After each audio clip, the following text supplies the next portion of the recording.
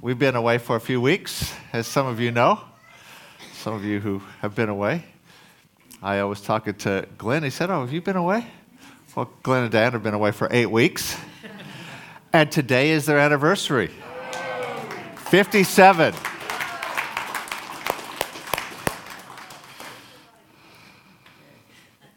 I can't wait till I'm 57. I'm lying. Let me tell you, we are really, really delighted to be back. We had a great time. We were 3 weeks in the States. We had planned when we moved here to go back because we lived with our kids and our granddaughters the year before we moved here, and they were really heartbroken that we were leaving for good. They thought we were going to take a couple-week trip to Australia and then come back. And when they found out that we weren't coming back, they were heartbroken, which is nice, but not nice. So we had booked, when we first arrived here, we had planned to go back. And so thank you. We had a great time. Some good ministry time, but mostly great time with our family. But the biggest thing was that God just confirmed that this is the right place, the right time. We just love being here. We're glad that we're back. Thank you. Love what God's doing. Love the team that we're doing it with. Appreciate the guys who preached the last few weeks. I realize that, that we record the audio, but we don't record the worship, or we don't record any words afterwards. I heard that there was an incredible moving of God last week. I mean, it was a really great sermon that I heard, but I missed all the other parts. So Steve did a great job, as did Kate, who's with the kids, and Tim. No, you had your time. Is that on? Help me, honey. You can probably hear me without it, right? No, I just wanted to send love and greetings from Redemption City Church in Denver, Colorado, and also from Westside Church in California. We had the privilege of being in both of those churches, and they've both had a huge impact in seeing this church planted. So one church sent us out. We were on the pastoral team there. But they also sent finances, and they have prayed for us regularly. And so they were just thrilled to hear what Jesus is doing here, and they'll continue to pray for us. And also the church in California, they actually offered us a position there before we heard God about coming here. And it was very tempting. It's a big church. But honestly, we just know that the Lord has called us to be here. And so we're thankful for them. It was good for us to go back and realize this is home now. We still love everyone there, and they love us, and you'll probably get to meet quite a few of them in the days ahead. But they just send their love and greetings. Amen. If you have your Bible, turn to Acts chapter 4. One of the things we've been doing over the last number of months is just building foundational values. What do we see? One of our foundational values is fully Word and fully Spirit. But I want to talk about our number one foundational value eventually. But someone once said that being a prophetic people, is not just someone prophesying once in a while, but it's actually hearing what God's saying about the future and then preparing to become that. It's faith that says God's saying this and we're preparing to become that, so we don't get there when God's doing something and say, we're behind because we haven't actually prepared.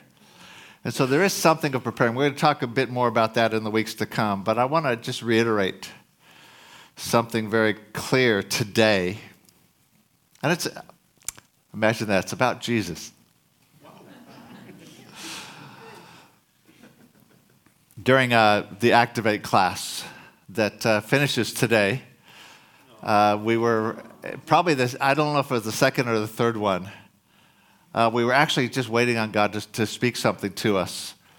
And I felt God say to me that there, in the city of Launceston, there's a spirit of competition. Now, that's nothing earth-shattering because that's the basic value of our culture, is competition. There's a pressure in everything in our culture to identify with something as opposed to something else, right? You guys all know that. whether it's identifying with an ethnic group or a nation. You ever watch the Olympics? I found it was amazing, having come from the States and watched the Winter Olympics when we got here in Australia, that what we saw on the TV here was only Australians. Who'd have thought? Now, it never dawned on me when I lived in the States that all we saw was Americans, but we did. But it just hit me that, okay, it becomes about identifying with our nation, not with the excellence in sport. It's only the excellence in sport if our nation wins. But we're pressured to identify with our state as opposed to other states, or a political party as opposed to another political party, or even a sport team, says the people from West Australia. I mean, which is fine, but how many people that becomes their identity? But see, it creeps into the church, and we are pressured to identify with a denomination or even a church. And that in our culture, when it creeps into the church, not just in the church, but everywhere, it leads to what I call institutional thinking. Institutional thinking is when my identity gets tied up in whatever organization, whether it's a team. If my team wins, I'm happy. And if my team loses, I hit depression. It's a game. It's made up. I'm not against sports. I love sports. But see, when the institution or the organization becomes my identity, I then identify with that. I'm an Anglican. I'm a Baptist. I'm a Pentecostal. And our identity gets tied up with something. And there's something that creeps in that if the organization is successful, however you define successful, then I'm successful. If my team wins, then I have some sort of credit. Sitting up in the stands, not playing, but somehow, because I tend to choose that team to back, I have some sort of credit.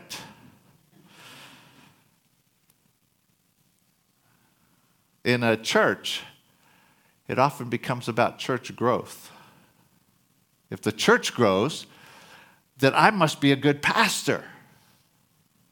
And I get some sort of credit for that.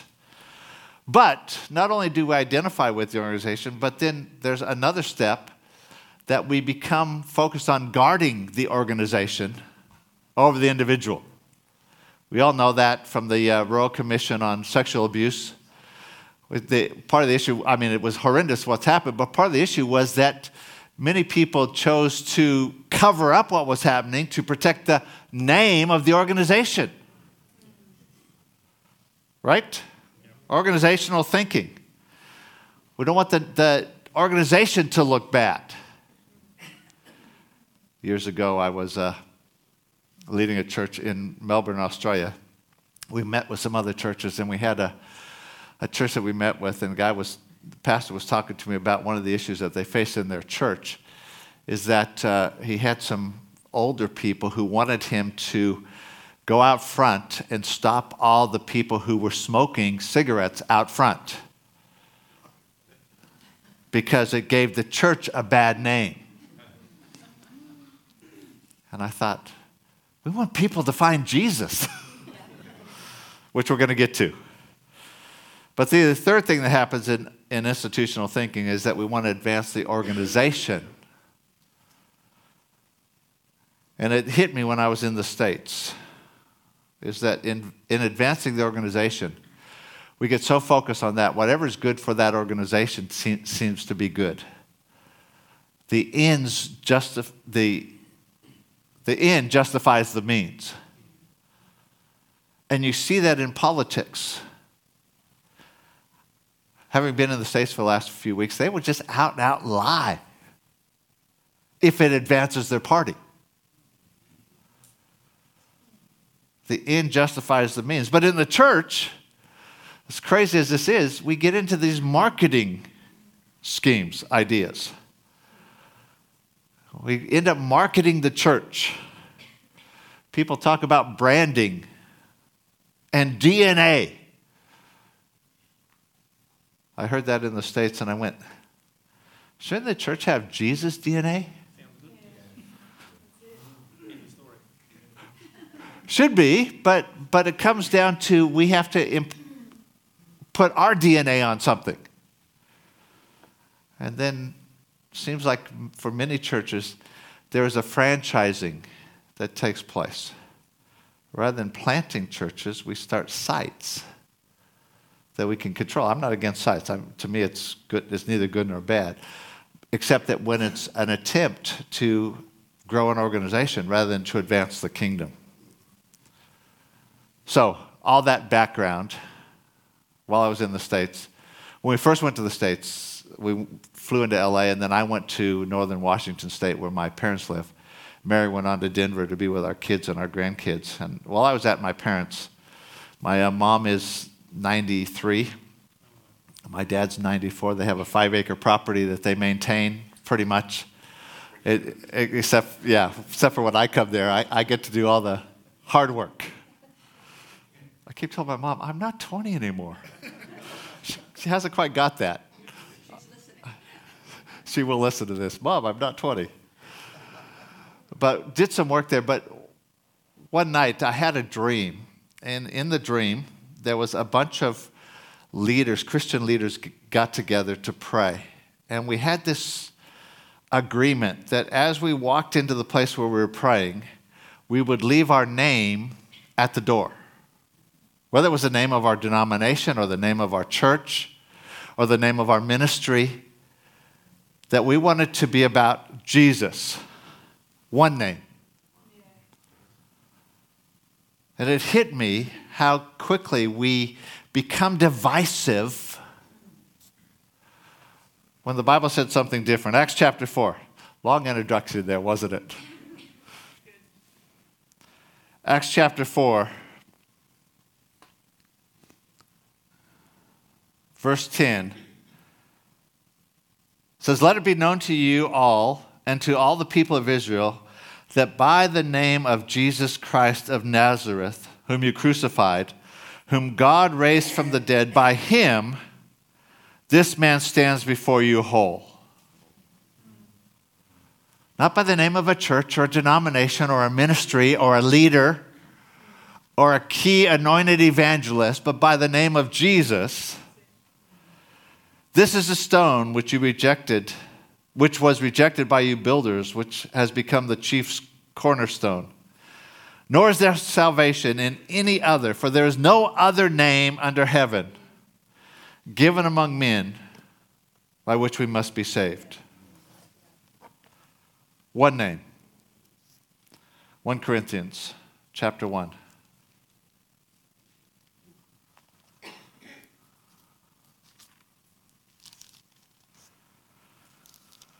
From verse 10, it says, "Now I plead with you, brethren, by the name of our Lord Jesus Christ,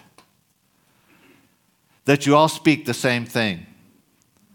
There be no divisions among you, but that you be perfectly joined together in the same mind and in the same judgment." That doesn't mean a bunch of clones that think the exact same way. He's talking about being united in the name of Jesus. A.W. Tozer once said, 100 pianos tuned to the same tuning fork will be in tune with one another.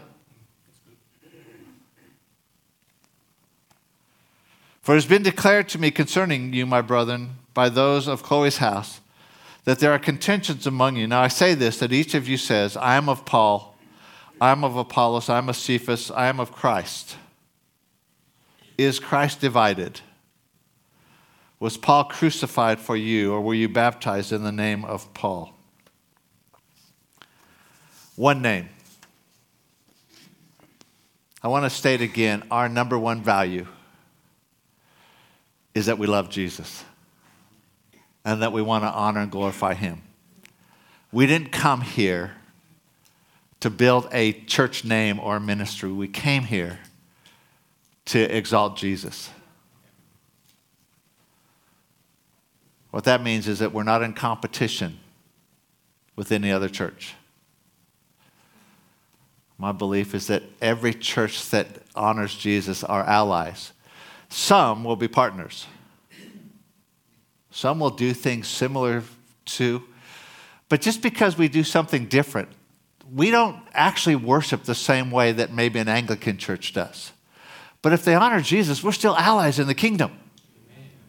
That doesn't mean that we're going to have to become like they are. There is something of the diversity in the body of Christ that is a wonderful thing. Unity doesn't mean we all have to think alike. Unity means we have to be focused on Jesus. So we're not in competition. So my prayer, my desire, my dream, Luke chapter 5.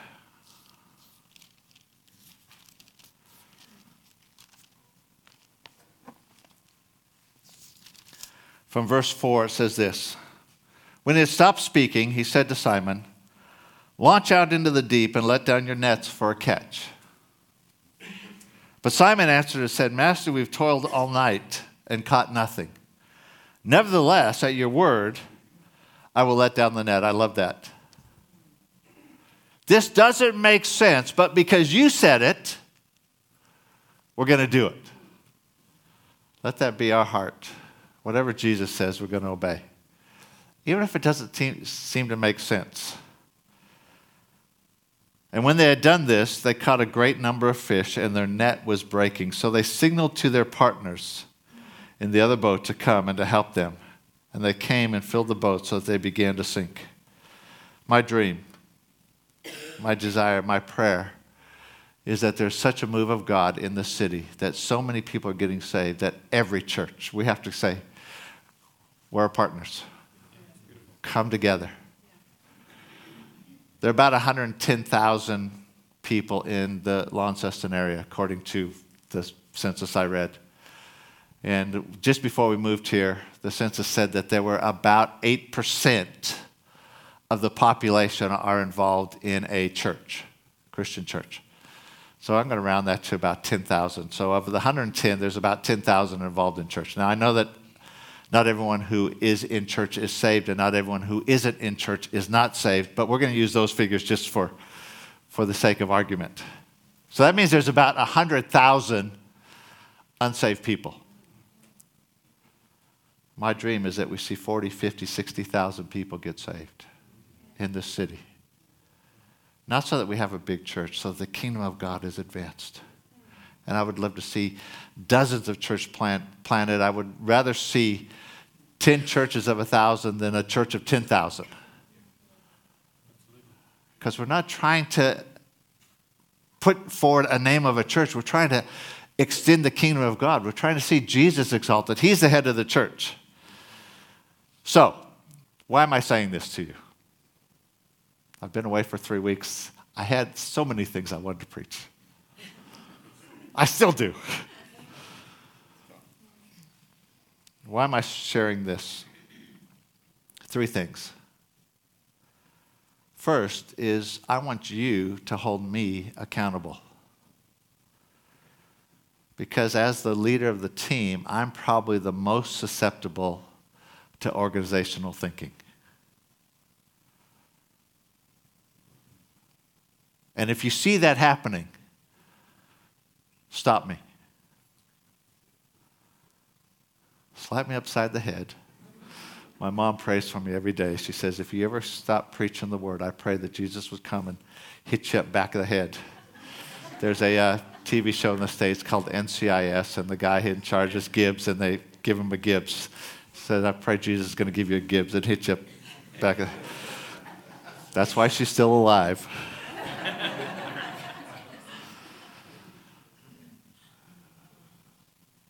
We're wanting to lay a foundation that exalts Jesus, nothing else. Secondly, if you've come from a different background, you just need to get free.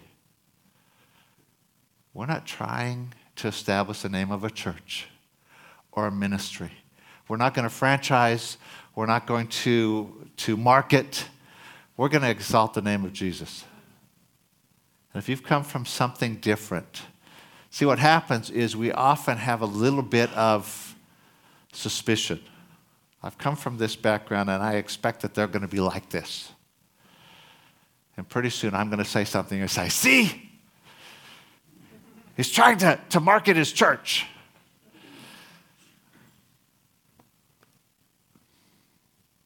You just need to get free. Thirdly, we need to develop pathways for people to find Jesus. See, part of the prophetic, seeing the future and preparing to become the future, is that there is a number of words, prophetic words, a number of moving, that there is going to be an outpouring of the Spirit of God in this nation like never before in history. The history of this nation. It's going to be signs and wonders, but the focus of that is people coming to Jesus. So are we willing to be equipped for that purpose? Are we willing to be a part of what God is doing for that purpose? Are we willing to let down the nets again?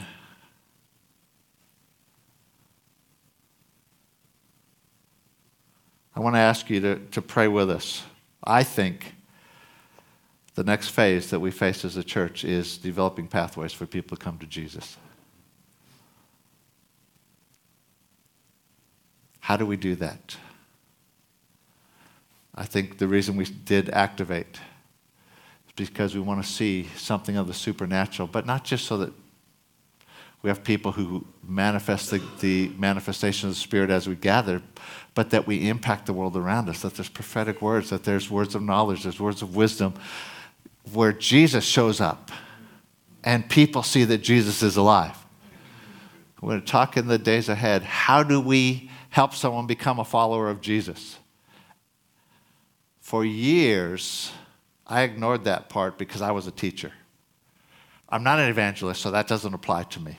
Some of you know that I shared a few weeks ago that God got a hold of me and said that the foundational ministry of every believer is the advancing of the kingdom, preaching the gospel. Before preaching, before teaching, before church planting, before prophesying, it's to advance the kingdom by preaching the kingdom of God.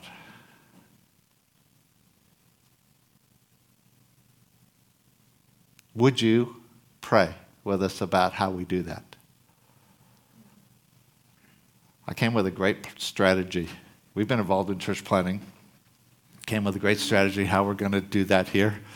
And the first day on the ground, God just kind of threw it all away and said that what he's doing here isn't what he's done somewhere else. That we live by hearing his voice. And so I had lunch early on with this guy sitting over here, Steve. First time I'd actually spent any time with him. And he was sharing with me about how he got filled with the Holy Spirit. And while we're having lunch, I felt the Holy Spirit say, have him preach. That doesn't fit our pattern. We have to know their character. We've got to get to know people before we give them any kind of platform. And the Holy Spirit said, have him preach. That was a real mistake. No.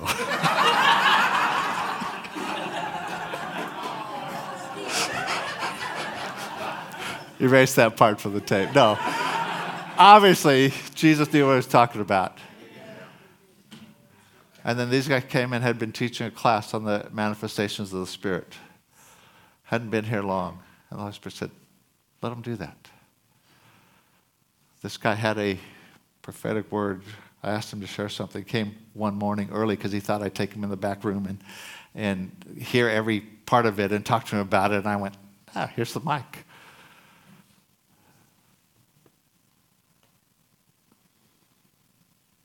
Why am I saying that?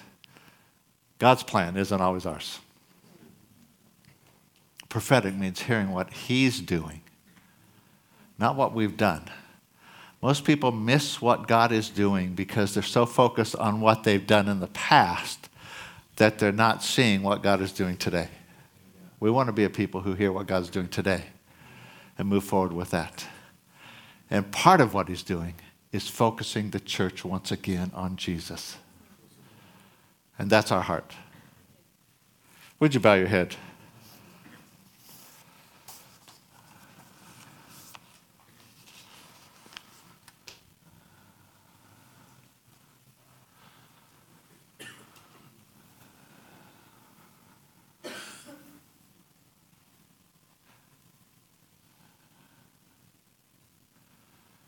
Sometimes our focus gets on finding our ministry, having a place or an avenue to work in the things that excite us, and that's wonderful. We want to do that. But before we do any of that, we want our focus to be on Jesus. I just want to ask you, if your focus has gotten someplace else, would you just make that adjustment? We're going to move into a season of equipping for what God's saying He's doing. But before we do that, I wanted to reiterate again, our focus is that we love Jesus. He's the one we worship. He's the head of the church. It's His church, it's not our church. He's the one who redeems us. He's the one who sets us free. He's the one who heals us. He's the one who gives us the privilege of partnering with Him to advance His kingdom. However we do that. If your focus has gotten on something else,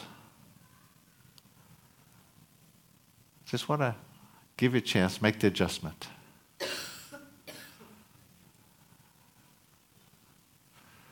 Mary's word this morning that God's heart is for arrows going into the darkest places, whether it's in our city or whether it's other nations. Some of you, God's going to actually send you to the nations. Some of you, there's something percolating on your life. Some of you are going to plant churches and lead churches. Some of you are going to impact arenas that we haven't even thought of. Not because you're something special, but because Jesus is something special. And He can use any of us if we make ourselves available. But our focus has got to remain on Him. I know I'm speaking to the converted. But I just want to make that statement as we go forward. And give you an opportunity. I was surprised when I was in the States how many people's focus has got on their organization and not on Jesus. On their ministry or on their church or fulfilling the advancement of their institution rather than Jesus. When that happens, people get hurt. When that happens, we cover up sin for the sake of the reputation of the organization, which God hates. He chooses the individual over the organization. It's hard for us to grasp. If you're here this morning and you don't know Jesus, we'd love to introduce you to Him because He's amazing. That's what we're about. Church isn't about changing your life. It's not about becoming a better person. You don't become a better person in order to meet God. You die to yourself, and He resurrects you as a new person, a new creation. If you haven't met Him, we'd love to introduce you to Him. We're going to finish with the song that we sang. One name holds weight above them all. And let's just make it our declaration together as a church. And I'm going to ask you if I can leave you with praying about what are the pathways for introducing people to Jesus. Can you stand?